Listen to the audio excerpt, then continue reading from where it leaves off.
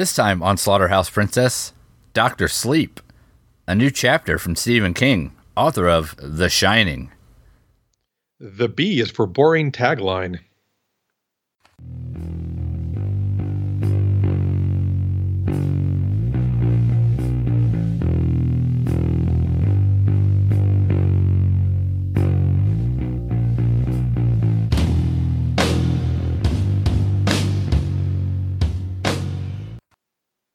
Welcome to Slaughterhouse Princess. I'm Chris. And I'm not Brett. Nope. I'm Troy. And there's no Hotlanta. No, I would not even try to be Hotlanta. That is just not in anywhere in my mental makeup. Yeah, nobody wants to be Hotlanta. But somebody is. But we finished off Stephen King month this week. Yay! Yeah, and if you go by time, we actually watched like 6 Stephen King movies. Well, just because these last 2 movies were 2.5 hours apiece. We spent a lot of time with Stephen King this month. Yeah, and in general. Yeah, I read a lot of his stuff back in high school. I did too. Yes. I read with Need. Go ahead. I read It, which is like a fucking 1,100 page book. I never read It. I mean, I read The Stand. I read a whole bunch of stuff of his up until about Needful Things. And then I kind of like grew out of my Stephen King phase around that time. I think maybe I read Bag of Bones. But I don't remember anything about it. There's a bag also containing bones. Probably. Maybe Rose Matter I read, but it didn't make any sense because I think it's a sequel to something. That's the haunted house one. Or maybe I read the sequel to Rose Matter. That might be what I did. Yeah, it was very confusing. I just apparently I don't Stephen King anymore, so I stopped Stephen Kinging. Fair. Yep. So I didn't read Dr. Sleep. Neither did I. I did read The Shining though back in the day. But we did watch it. We did, as requested by nobody, actually. No one in particular. Oh, we need a Stephen King movie. Let's do his newest one, Dr. Sleep. Mm-hmm. So, Chris, how does Dr. Sleep start? Well, we'd start off at the beginning. It's a beginning. Yes. And we're in the 80s. There's a girl, she's camping with her family. She's traipsing around. And we see a lady in a top hat, which... It's not really a top hat. It's not tall enough to be a top hat. Well, then what is it? I'm not... Fuck it. I am not a haberdasher, so I don't know. But I think it's too short to be a top hat. All I know is the person wearing that kind of hat can't be trusted. Exactly. And it has nothing to do, and I'd just like to state for Chris's benefit to the audience, it has nothing to do with the fact that she's Irish. No, it doesn't help. That certainly didn't help. But she sees her sitting down there, the girl does, and she's like, hey, what's up? I can do magic. Check it out. Here's a flower. It's like your name. Violet. Yes. And then Violet turns around and there's some totally ominous guy standing there. And she's like, hey, don't worry about it. It's just my buddy. He stands there sometimes.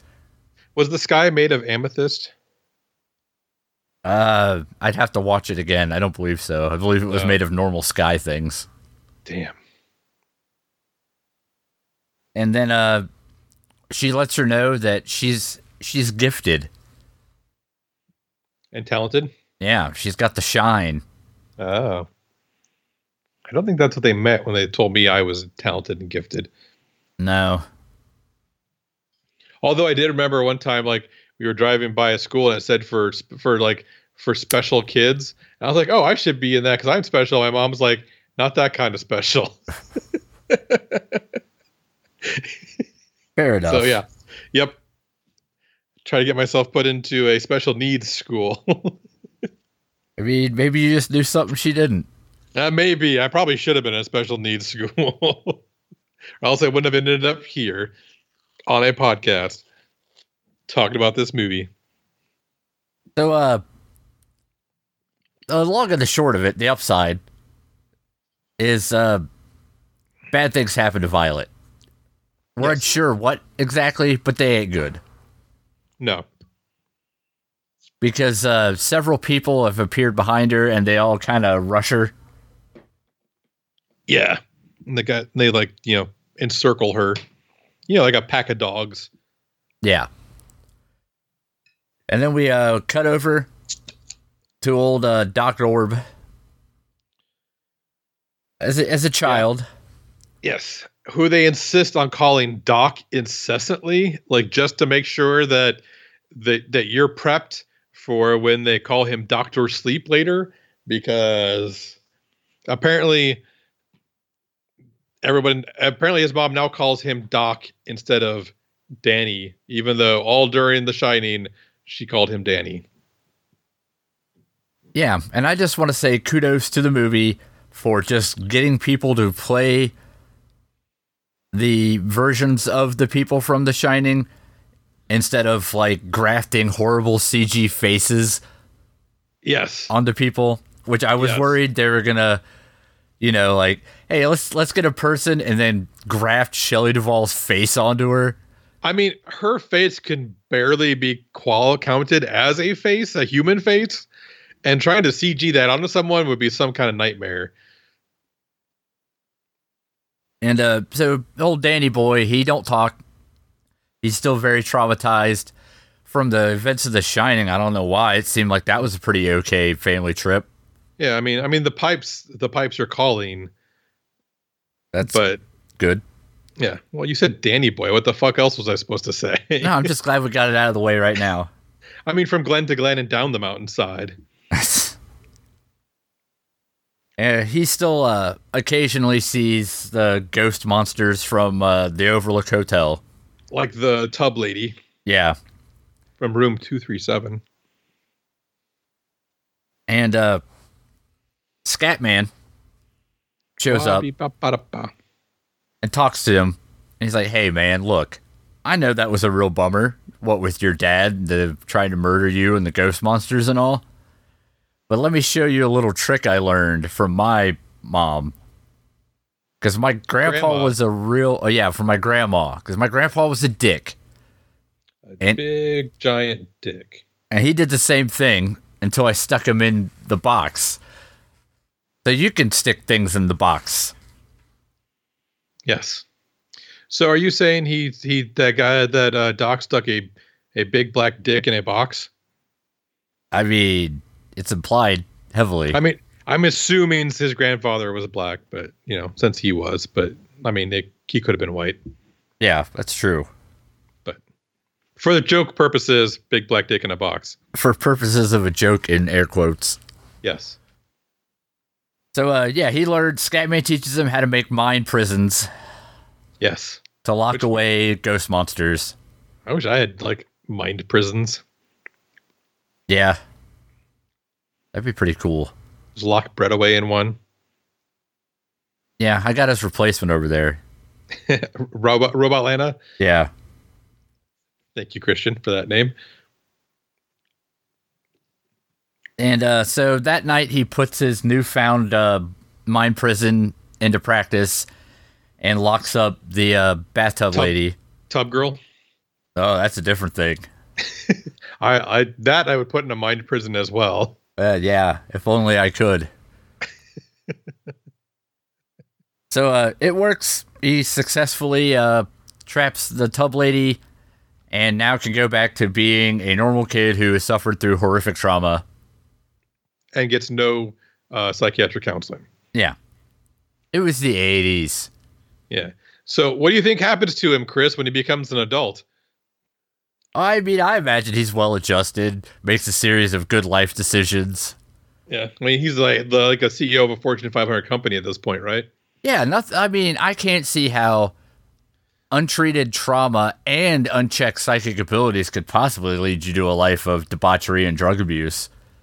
Well, good thing we have this movie to provide reference.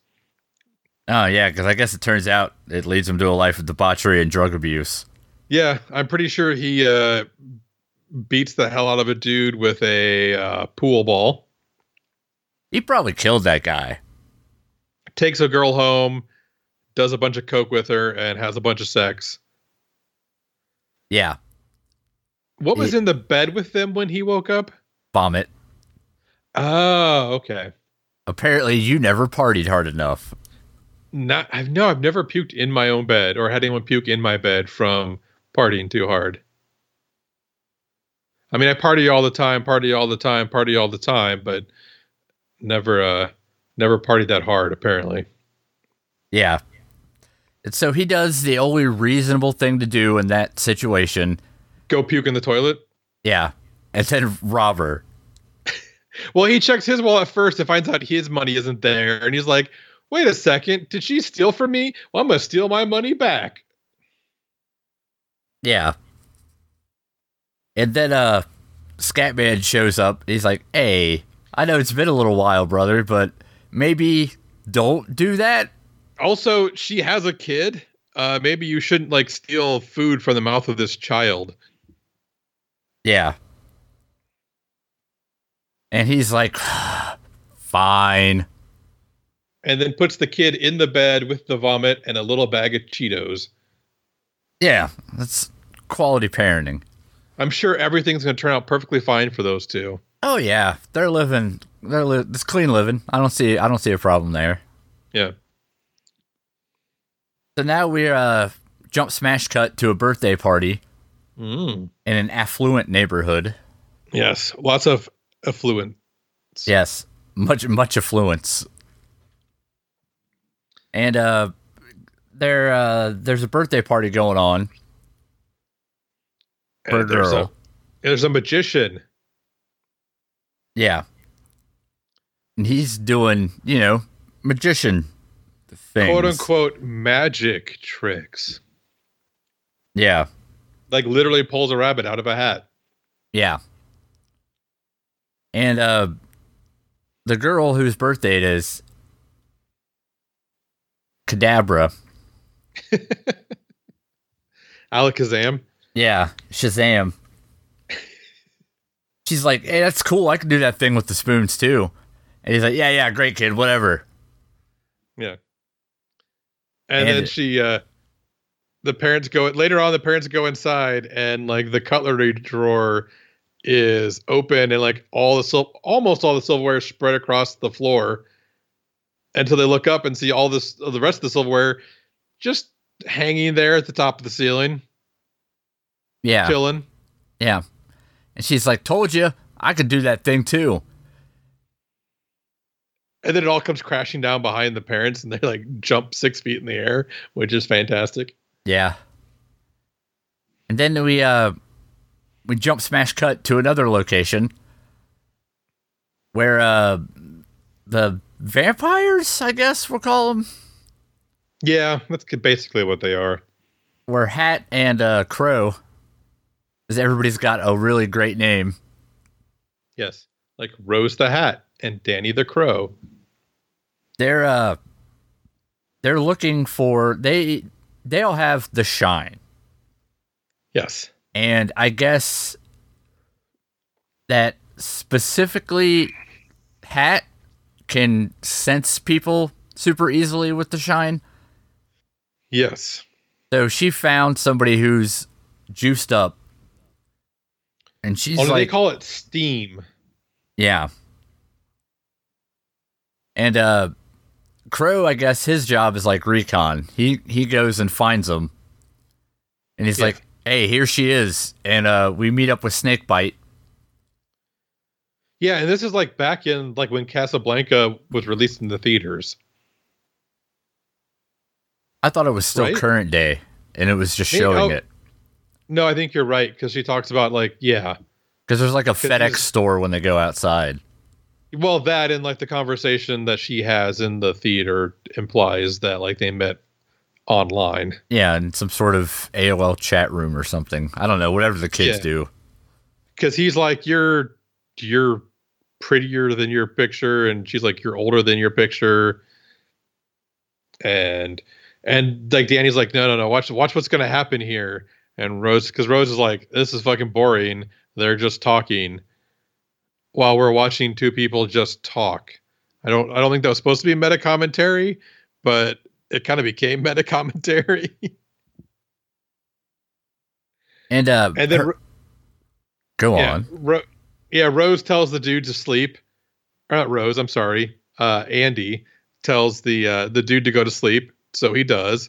And then she picks his pocket. She takes his wallet, and then she's like, "Go to sleep even deeper." And she's like, "You know, you can explain away your lost wallet, but I'm going to carve these marks into your cheek, so that every time you see them, you'll the scars. You'll think about the time you tried to fuck a 15-year-old girl." Well, yeah, and then he'll yell out, "I love kids," or some weird shit. Yeah. So basically, she's the dad from Firestarter. Yeah. And she goes to leave, and Crow and Hat stop her, and they're like, "Hey, that was cool that you did that thing. Why don't you join up with us? And you'll, it's like eat well, stay young, live long, or some shit." Yeah. Although she does try to push Rose, and Rose just is like, yeah, whatever. Yeah, cool. Danny Danny succumbed to it, but she doesn't. Yeah. And then so she heads off with them, or is abducted by them, to join up. A little column A, a little column B. Yeah. And meanwhile, we meet back up with Dan. Is this where he wakes up underneath an overpass, like hung a fuck over? Yeah. And then takes a bus to someplace not where he was. Yes.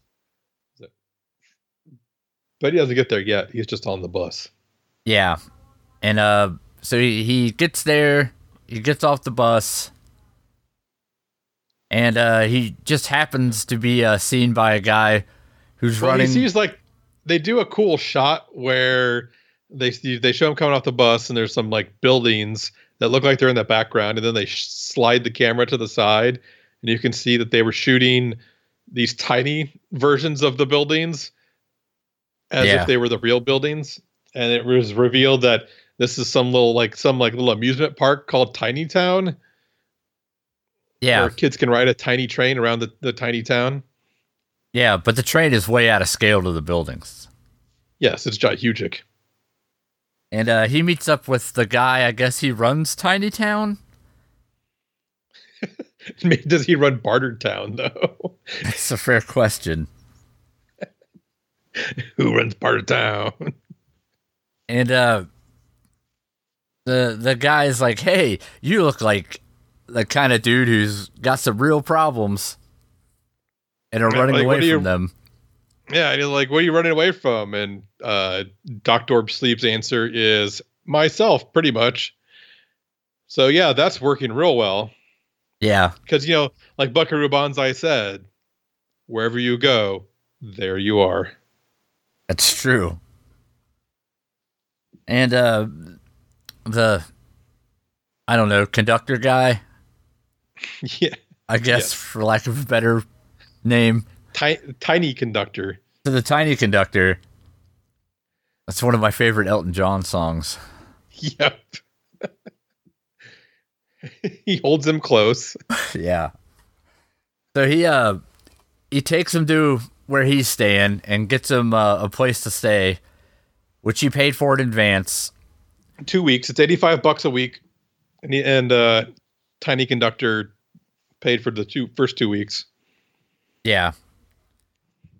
And the rules are: you pay your rent and you don't make a lot of noise. Yeah, which is reasonable. I've had way worse landlords. Yep. But then he's like, "Yeah, I'm a pretty quiet guy. Don't worry." He's like, "Yeah, that's what the last guy said." he was some math student and maybe like chalk paint this wall over here. And then I don't know, he was too loud. Chalk is super loud. Yeah. And so she kicked him out, but then the chalkboard paint is still on the wall. Yeah. And so she writes $85 a week, behave on it. Fair. Then we cut back to old Snakebite. And they're having a ceremony to make her part of the, what is it, the True... Knot? Yeah, the True Knot. The Vampire Coven or whatever the fuck. Yeah. Like, they mentioned that name once, and they didn't even need to do that. Really. And they're having a ceremony. Hat pulls out some crazy thermos. Thermos full of steam. Yeah. And she gives the... that's the shine, the steam is. That. Yes. Yes. And they feed it to her. She goes super wild. It looks like it's not fun to have that happen. No. Not the first time, anyway. Say she goes buck wild? I doubt I'd say that, but others could say it. Okay. And then, she writhes and screams and... As a generally unfun time. Yeah. And then we're back over to Dr. Orb, where he has a nightmare, or not a nightmare, but he gets visited by the coke whore and her dead kid. Turns out that didn't go well. Yeah. Are we supposed to assume that she died like that day, like in the bed, like her choked on her own vomit or something? I assumed that, and then the kid just starved to death. Because there was no one to take care of him. Yeah. Insert train spotting joke here. Ugh. I mean, there's also a dead baby in that. There is. And there's also underage sex in there too, I guess. Yeah. Which was yeah. Yeah. So I mean, accidental in that case, but still not legal.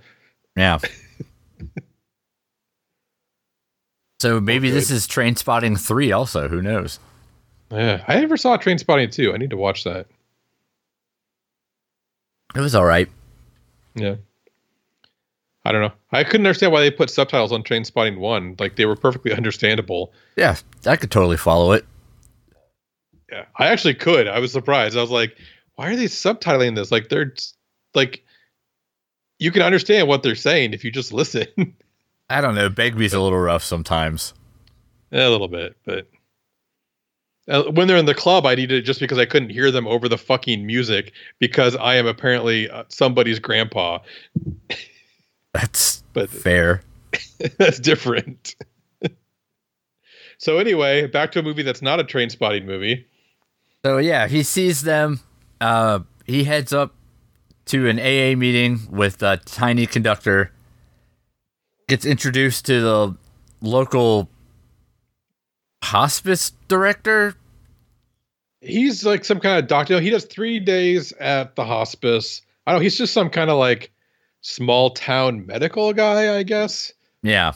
Like MD. Like when I say medical guy, I mean like MD. And he's rubbing at his wrist. Because, apparently he's got the heroin itches. Yeah. And Dr. Orb says, hey, your watch, you were worried about the guy. You took it off. You put it on the bathroom. Don't worry about it. It's in the bathroom. It's fine. Just go get it. He put it on the bathroom, Chris? Yeah. That's how that works. Not on the soap dispenser in the bathroom? No, on the entire bathroom. He went up in the ceiling and put it up there. Thinking about the guy with, what was it, Goochers? Yeah. I was like, Goocher? I was hoping that they used the term Goocher just because of Stand By Me. I don't know if that was intentional, but I certainly hope it was. But yeah, it was like Gaucher's disease or something to do with bones. Yeah. And so he so he didn't have the heroin itches. He just had lost his watch. And so the doctor guy calls him into his office, which, for the record, is a recreation of the office where Jack Torrance gives his interview at the Overlook, Yes. which I was a mark for. Yes. I could feel Chris's boner from here. I'm sorry about that. I didn't realize that's. You should be. I that- was sorry about it, that's for certain. I mean, I didn't know that's how boners worked, but If they're big enough, Chris. I certainly didn't think that was how mine worked then. Yeah. I think there was some kind of rift in time and space. And he's like, "Hey, I'll give you a job at the hospice. That seems like a good place for a recovering alcoholic." Well, because he has orderly experience. I mean, what exactly are the duties of an orderly, Chris? At like a place like, say, an old folks' home. Mostly involving bodily excretions. Right. And I was like, and then but apparently it's hard for them to keep an orderly at the hospice, I guess, because you get attached to the people and then they die. Yeah, it sounds like a real bummer of a job, to be honest. Yeah. So he takes up the job because he needs work. And he's in there one night mopping the floor. And did you notice how he was mopping the floor, Chris? poorly. He was mopping the floor in front of himself and walking forward. Yep. So what happens? You walk all over the spots that you mopped and you've left wet fucking footprints that then dry into a dirty outline on the floor that you just fucking mopped. Well, now, in fairness, he said he had experience as an orderly, not as a janitor. I mean, I'm pretty sure you work your way up to orderly. I don't know. I think you just come in. Did you know, like, that's like physically made me angry watching that? Because, I mean, I've been paid to mop floors before, and that is not how you fucking mop a floor. Yeah. I literally like yelled at my TV, like, what are you doing? Yeah, you go backwards, son. Yeah, exactly. I'm not too proud to say that I've been paid to mop floors, and man, did that make me angry. Like, I got paid at like just above minimum wage to mop floors, and I could do it. If I could do it, he could do it. When I used to work in restaurants, if the new guys would piss me off, I would tell them to go mop the walk-in freezer, which was a funny bit until one kid did it and fucking shredded a mop on the floor of the walk-in freezer for the better part of a half hour. It came out and told me, "Man, it keeps sticking to the floor." And there was just, it looked like hair. And then I wasn't allowed to tell the new guys to go mop the walk-in freezer anymore. Oh, that's great. Well, I mean, normally you'd do it once and it would stick instantly and you'd go, haha, very funny. Yeah. But, hey, man, that kid had moxie. He was just doing what he was told. Yeah. So, oh, man. So he mops the floor very poorly. yeah. And then he sees the hospice cat go into one of the patient's rooms and he tries to get the cat. Well, the cat's name was Azzy, which is obviously short for Azrael, the god of death, the angel of death. And he's like, "Sorry, man, I'll get the cat." And he's like, I think I'm dying. And Dr. Orb is like, you're in hospice, so yeah, I mean, that's kind of why you're here, brother. And he said, "No, I mean actively, because the cat knows, man. The cat knows." Yep. So, Dr. Orb sleep, in order to reassure him, communicates telepathically. The old guy does actually like call him doctor. Or yeah, he calls him doc. He's like, "I'm not a doctor." And he's like, "Yeah, sure you are." Yeah. So he uses his shine to talk to the guy in his brain parts to reassure him that everything's cool. And that he knows for a fact that you don't just disappear You're still here. There is something after. Well, yeah, because he's been talking to fake Scatman for years now. Yeah. So obviously he lived at least, or continued on. I won't say lived. And then he calls him Dr. Sleep, and we all can rejoice that they did the thing. They said the name in the movie. Yeah, take a drink. Oh, good point. Yeah. And then he goes home, and there is hello written on the chalkboard wall. With a smiley face in the O. Yeah, and he just writes back, hi. And goes to bed. Jump smash cut. Ba-choom! 8 years later. Yes. Doc Dorb has managed to stay sober the entire time. Yeah, he's there like he's getting his 8-year chit, I believe. Yeah. Gives a rousing speech about how drinking was what made him used to feel close to his dad, because that was the only thing he really knew about his dad. Was his dad was drunk and angry. Yeah. But he decided to do the right thing. He's a superstar at the old folks' home, or at the hospice,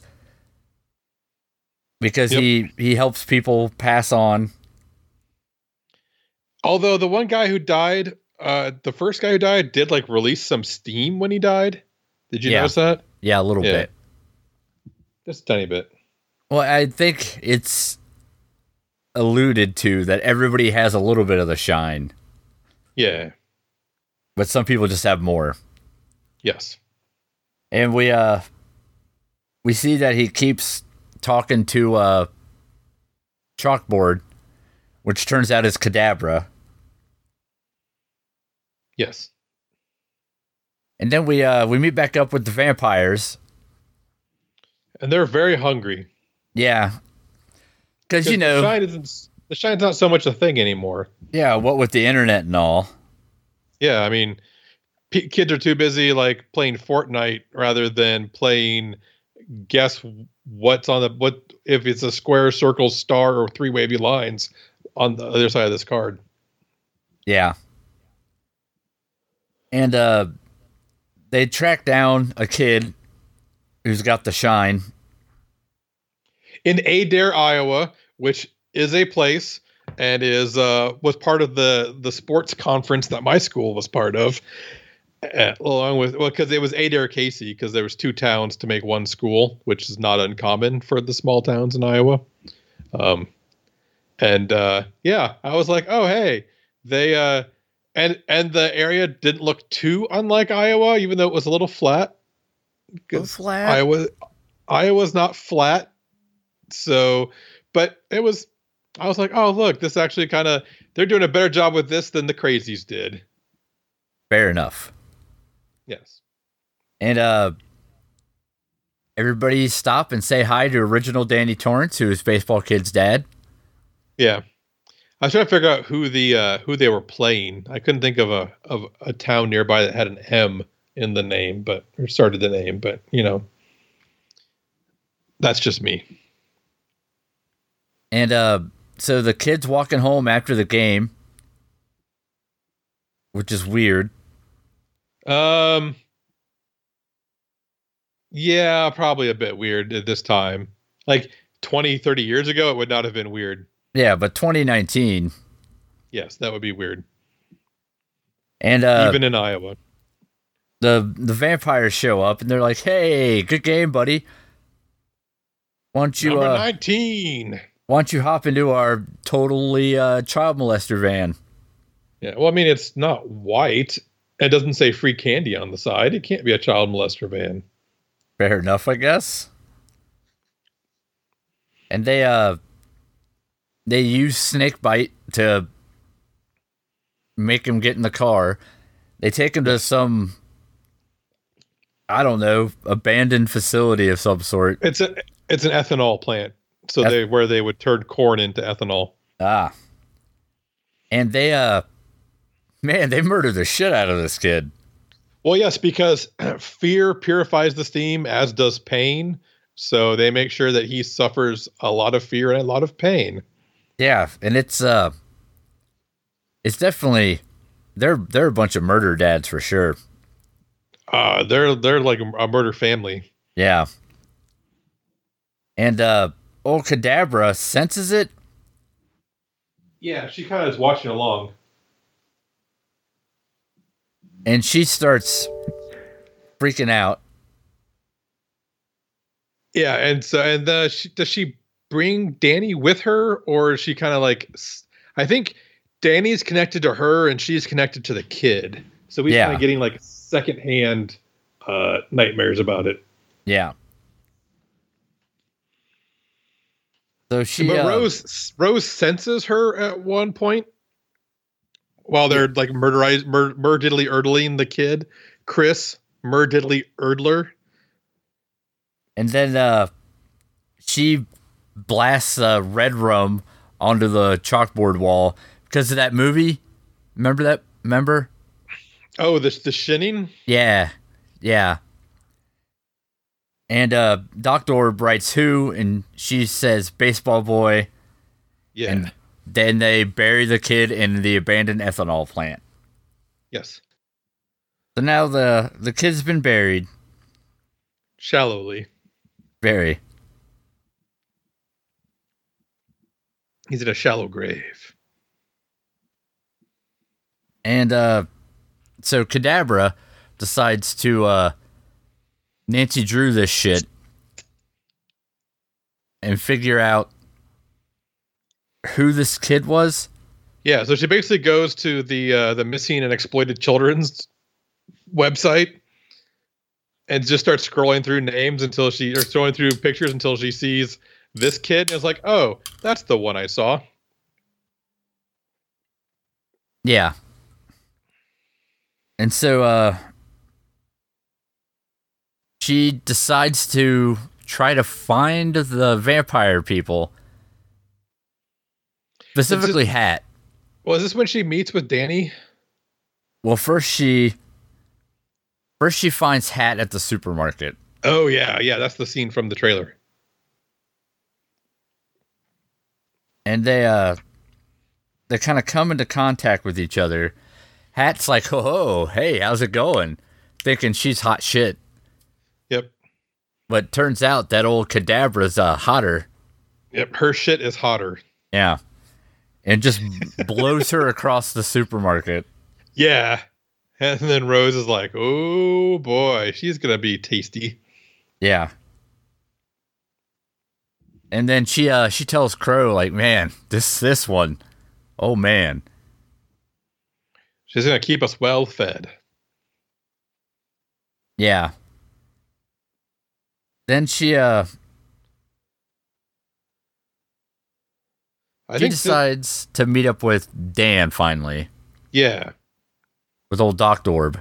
Yeah, so Kadabra approaches Dr. Orb at the tiny train, and he's like, I probably shouldn't be sitting here on a park bench with a teenage girl. And she's like, no, that's fine. We'll just call you Uncle Danny because you're my uncle. Yeah. And according to the IMDb trivia, apparently in the book, he actually was her uncle. Apparently, Danny's dad had an affair with her grandmother. Wild. Yeah. So he's like, okay, fine. I guess we can call me Uncle Danny because it's not like uncles ever molest children. Yeah, they got a good track record. Yeah. And so she's like, oh, so you're like me. He's like, or you're magic like me. And he's like, well, I call it The Shining because that's what the Scat Man called it. And yeah, you shouldn't be doing, you should like, basically, I think he's like, you should just bury it deep down and never deal with it because that way lies madness. Yeah. And she's like, fuck that. I'm a teenager and I have powers, so I'm going to fucking use them. Yeah. And I was like, yeah, good on you, kid. Yeah, I mean, like, what else is a teenager going to do? Yeah. I didn't even have powers and you couldn't tell me not to do something when I was a teenager. Exactly. I mean, Hollanda, you still can't tell him not to do things. Yeah, he has no powers. None at all. He has to do whatever the opposite of powers are. He's not even a teenager physically. So,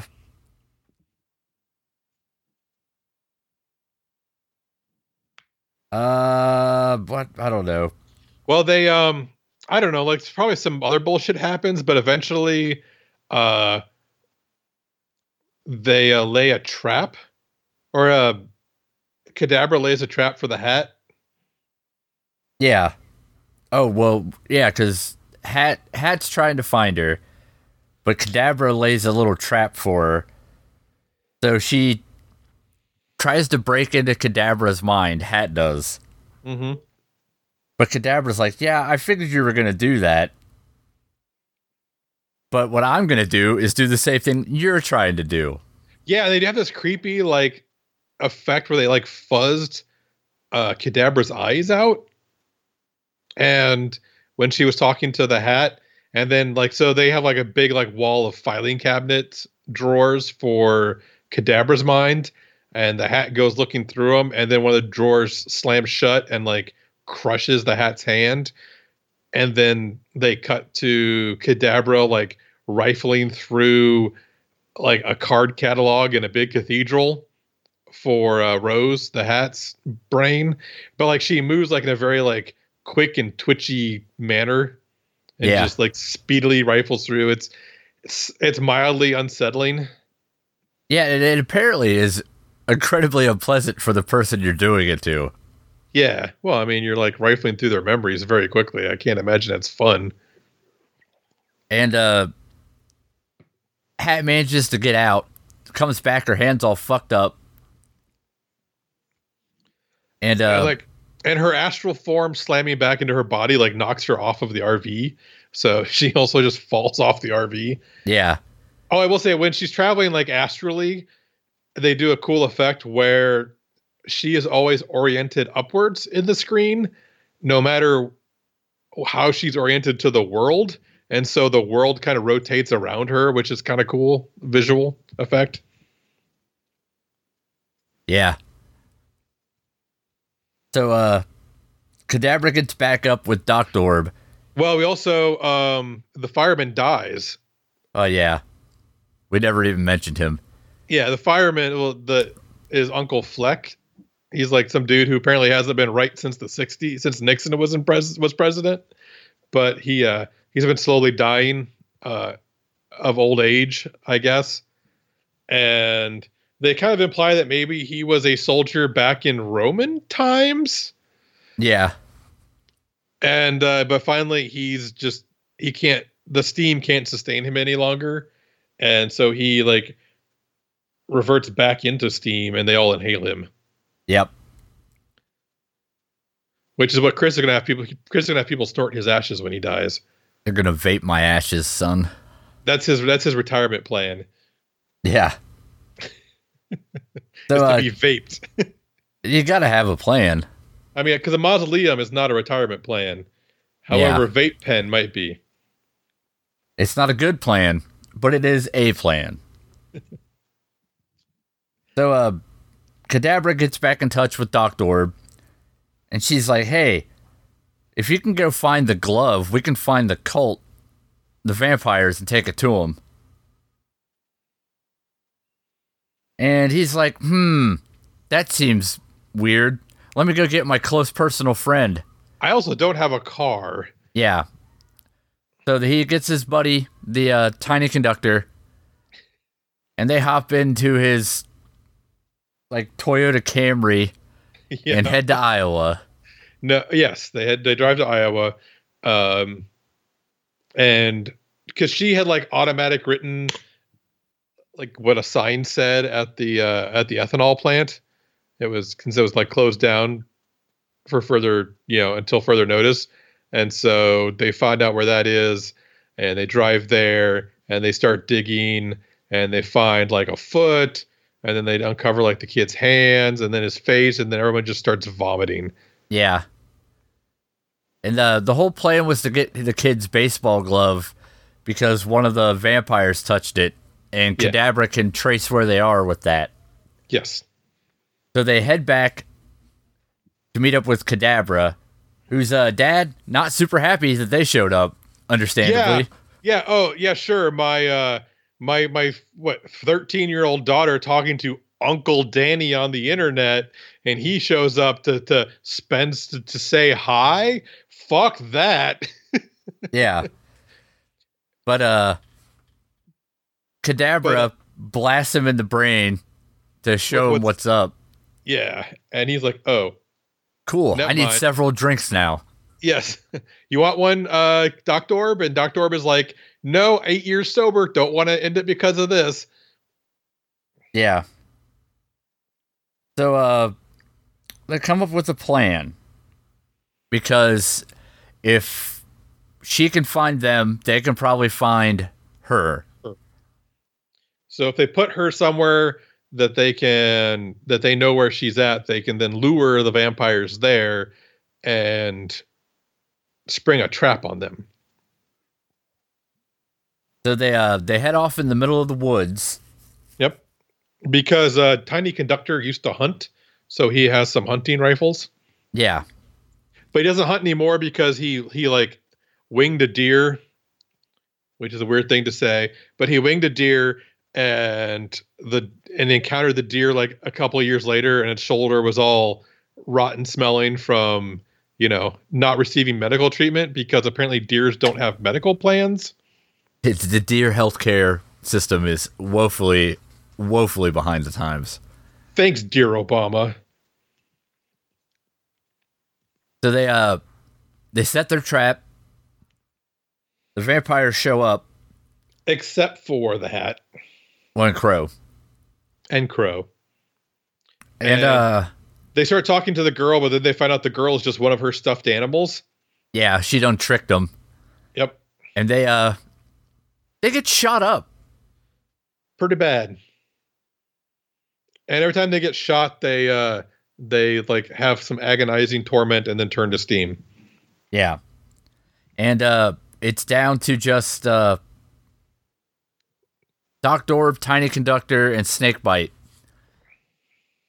And they get Snakebite, and with her dying breath, she convinces Tiny Conductor to blow the brains out of his head.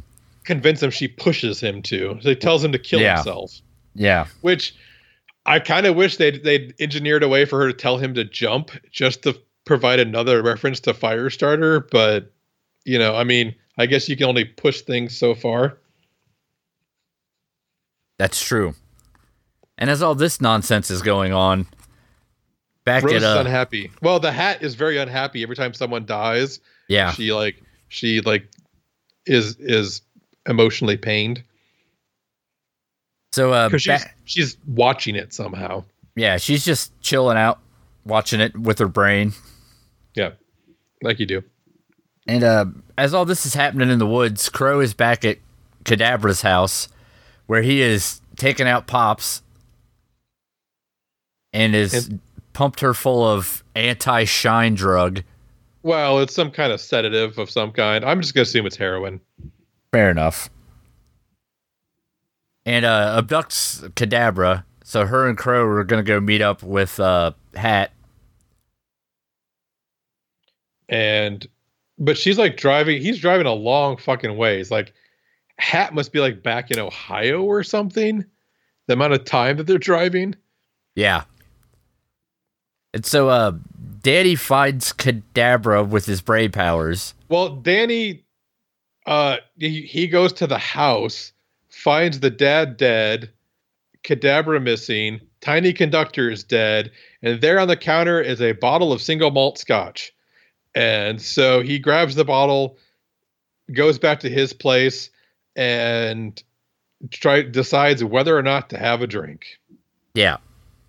And he decides not to have a drink and instead try to find out where Kadabra is. So he starts sending his thoughts out trying to find her until he remembers that he is a radio, not a broadcaster. And so he switches himself over to listen instead of broadcast, and eventually finds her thoughts. Yeah. And he comes up with a plan to kind of possess Kadabra. Yeah. And he's like, so He's and like, I feel hungover, and I haven't been hungover in 8 years, and I certainly don't miss it. Yeah, and Crow's like, hey, you're not a 13-year-old. What's up, buddy? And he's like, well, you can tell someone's lived a little too long and is a little too arrogant when they don't consider themselves killable anymore. And they do things like not wear seatbelts and instead buckle the girl up with 2 seatbelts. Yep. And then they combine their forces Captain Planet style to make him run into a tree. Yeah, they like telekinetically like turn the wheel into the tree until the van drives into the tree. And the Crow flies through the windshield. Yep. Go straight.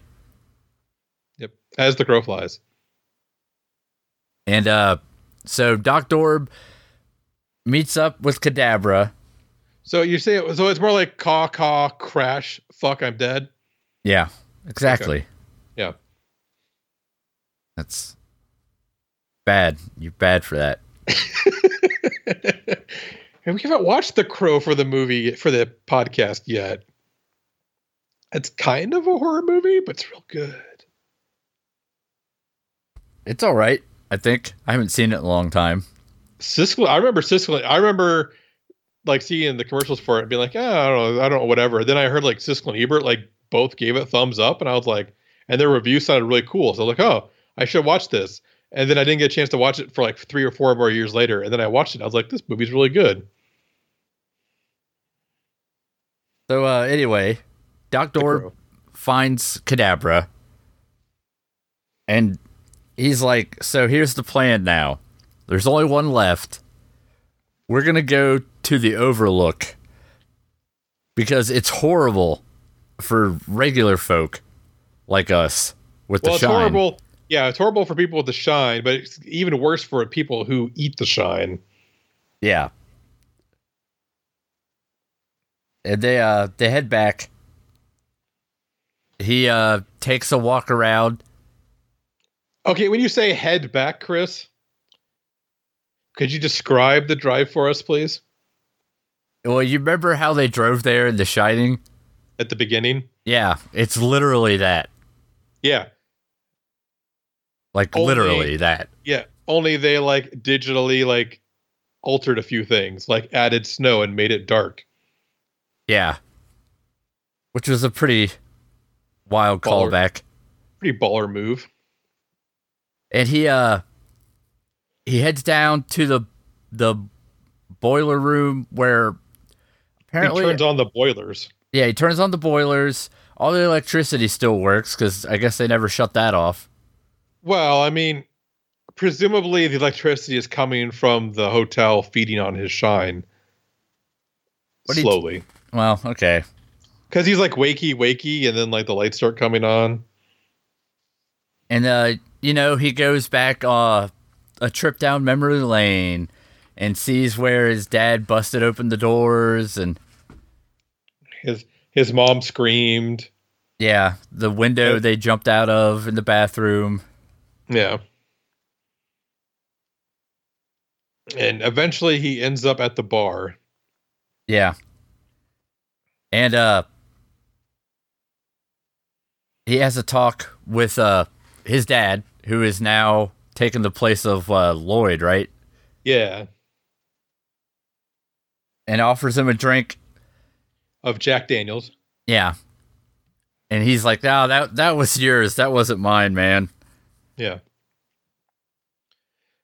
Yeah, they do a really good job of making you feel the weight of the decision of whether or not he takes a drink. Like both here and in earlier when he was in his room. Like, I mean, they didn't do that so much in The Shining, but in this one, like the bottle has like a physical presence or a narrative presence that is kind of cool. Yeah. And he basically, he did what his dad couldn't, and he fought the Overlook, and came out the other side okay. Yeah, he survived. Yeah. Just as Hat shows up, and they have their confrontation in the room where he was typing his novel. Well, the Hat experiences like the blood gushing out of the elevator. Yeah. And it's like, oh, cool. Yeah, she's just like, neat. Yeah. And Hat is taken aback because she can't believe she never noticed old Doctor before. Well, at first, well, no, like, so they had the confrontation in the whatever atrium, the grand room where like he did his typing and his tennis ball throwing in The Shining. And so then she thinks she enters Abra's mind, and it's the topiary labyrinth in the winter. Yeah. But Abra keeps like slicing her with a knife, and like as she runs by quickly, and eventually she catches Abra, but then realizes that they're not in Abra's mind, and kicks herself out, and then Danny tells Abra to run. And the Rose and the Hat attacks Dr. Orb, who's defending himself with an axe, and ends up she puts the axe into his inner thigh and cuts his femoral artery, which I've bled from. Not a whole lot, but it's still kind of scary to see yourself bleeding from your femoral artery. Yeah, fair enough. I mean, I was in the hospital when it happened, so it was less of a problem. But and then she's like, "Oh, who are you? Like, how did we miss you?" And well, we all know it's because he buried himself in like as many bottles of alcohol as he could find, and didn't want to shine any more than he had to, ever. And though she starts probing through his mind and finds his boxes. Yeah, and she's like, "Oh, what tasty treats are in these?" And he's like, "No, stop, don't. No, please, don't do this." And so she opens up all of the boxes, and all the ghost monsters from the Overlook get back out. Yeah, because he's like, "Oh no, they're not. It's not the shine that's in there. It's something that's really, really hungry." Yep, and they all eat Hat shine. Yep. Yeah. Like literally, like pull her apart. Yeah. And Abra runs off to room 237.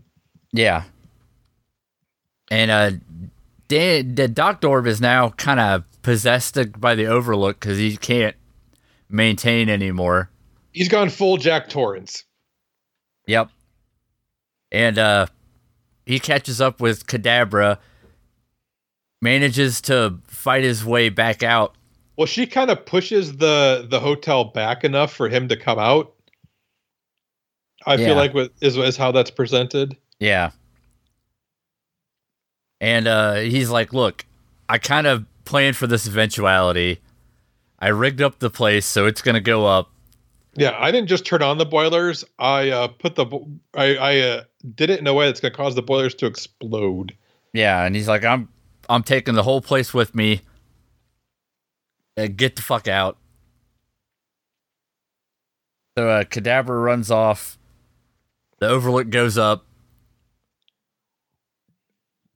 And then we... And when the boilers explode, somehow everything catches on fire. Even though they're literally like just steam bombs. Yeah, it would probably just have exploded. Yeah. But yeah, it would have like literally been blown to smithereens, not burnt to the ground.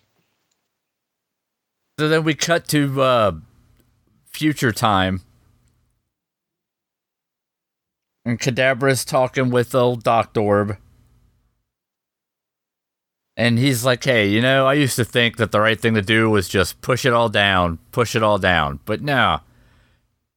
You do you. Shine it up, girlfriend." Yeah. And her mom hears her talking. She's like, who are you talking to?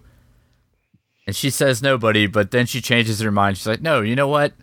I got the shine. I'm talking to Dr. Orb. I talk to Dad. I talk to everybody. It's just how it is." And Mom's just like, "Yeah, cool." And then I'm gonna go in the bathroom and apparently like mind rape tub girl. Yep. And that's it. What a way to end the movie. Tough girl. That's how every movie should end. Mind raping tub girl. Yeah. So Chris, what did you think of this movie? I liked it. It it's a little on the long side. If it should have been shorter for being a movie, but I think this really would have been better as like a 6-part Netflix original or something. The story is pretty interesting. It has a lot of fun callbacks. There's some like shot for shot recreations they do to the original Shining. There's some good subtle stuff that calls back to it, like when he's talking to the doctor guy to get the job at the hospice place. That's the recreation. It does a pretty good job of being a sequel to a Kubrick film, which, if you were to say that to somebody, that sounds like a crazy task to undertake. Is it the first sequel to a Kubrick film? It very well might be. But I think they do a pretty good job of towing the line between being a sequel to the Shining movie, which is almost not recognizable as the Shining book Stephen King wrote, but still managed to make it a sequel to the Shining book. The acting is pretty solid throughout. I mean, Ewan McGregor, Rebecca Ferguson, and was it Kylie Curran? Is that who plays Kadabra? Like, they're all real solid. Yeah. And actually, Snakebite's real good too. Oh, what Emily Allen Lind, I think her name is. She's got like 2 other sisters that act and a mom that acts. But yeah, they're all everybody's really solid in this.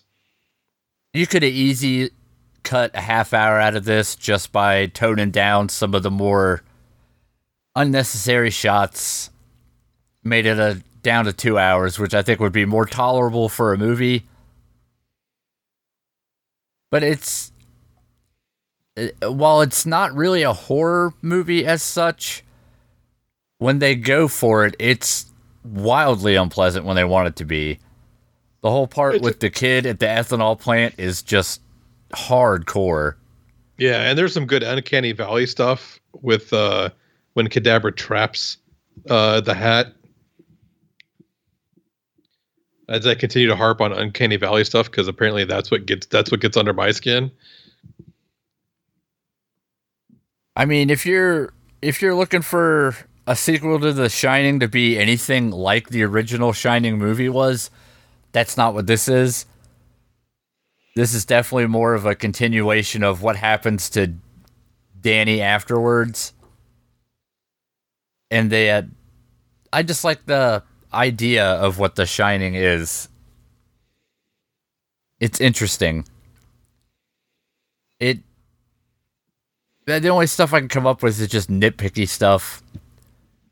What? You nitpicky? Yeah. It was weird that all of a sudden they just decided to go on a kill rampage.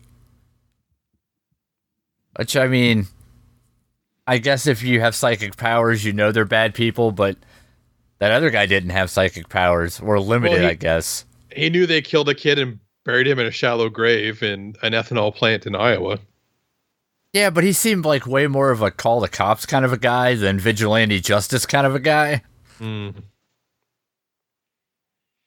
But I mean, I say definitely give this one a watch. It baffles me how this did so poorly in theaters. I don't know if that was just bad marketing. It was bad timing for me. I wanted to see it in the theater, and I didn't get a chance to because it was just bad timing.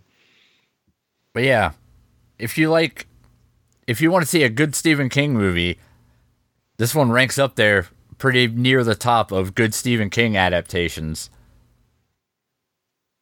Maybe the best one. I'm not sure. I never read the book. But yeah, I say this one's definitely worth your 2+ hours if you got it. What do you say, Troy? Well, I started this movie at 11 o'clock at night after having run a session of Dungeons and Dragons and about 4 or 5 beers. And I was like, I'll watch like a half hour, an hour of this, and then I'll finish it up in the morning so that I can, be done before the podcast. And then I just watched the whole damn thing because I was thoroughly engaged to the entire fucking movie. So I recommend this movie. Things I would cut would be like the backstory for Snakebite, because why does that matter in any way?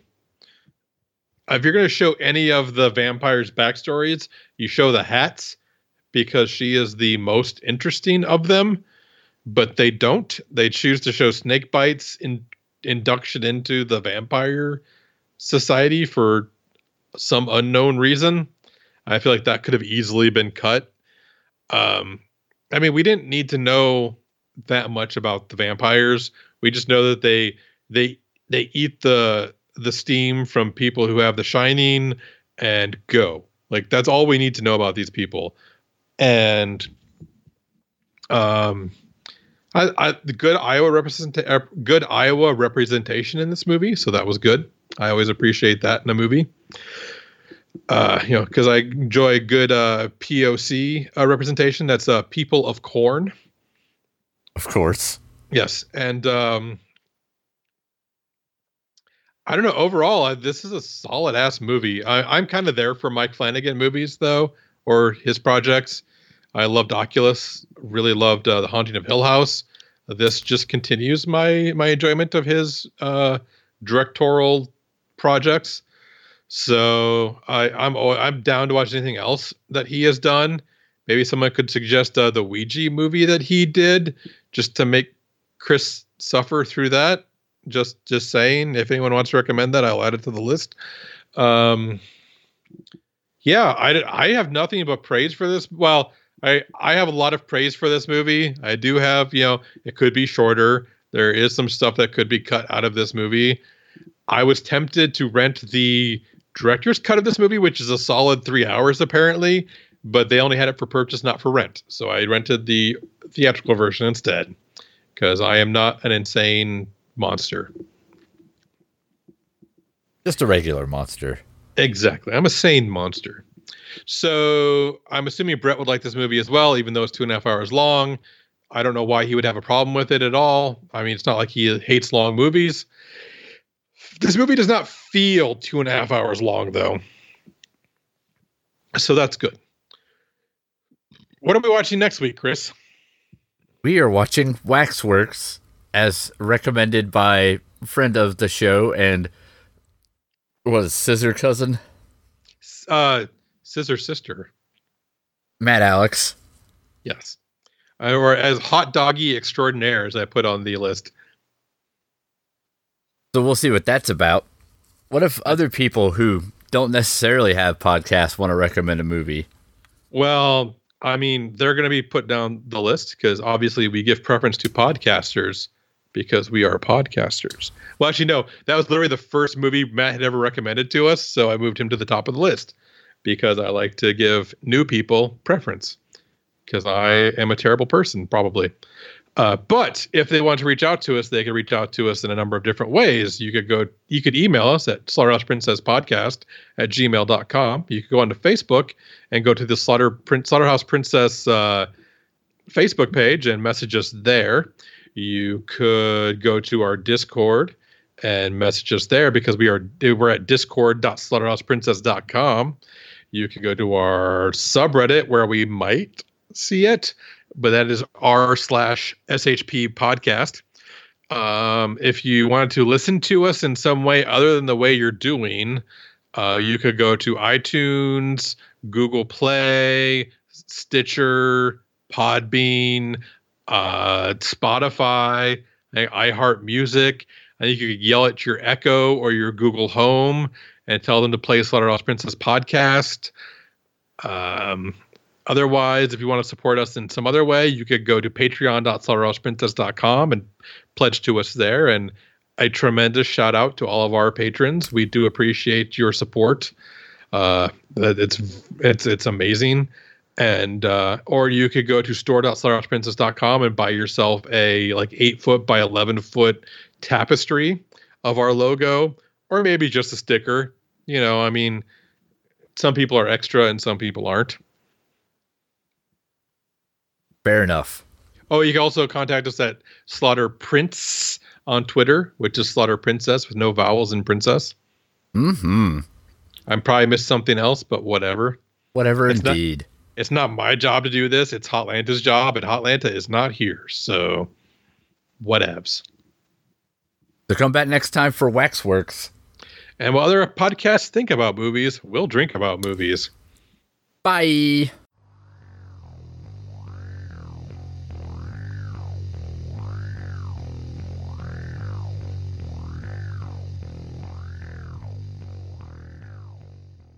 I don't know anything else he's done off the top of my head. I know the guy's name. Oculus.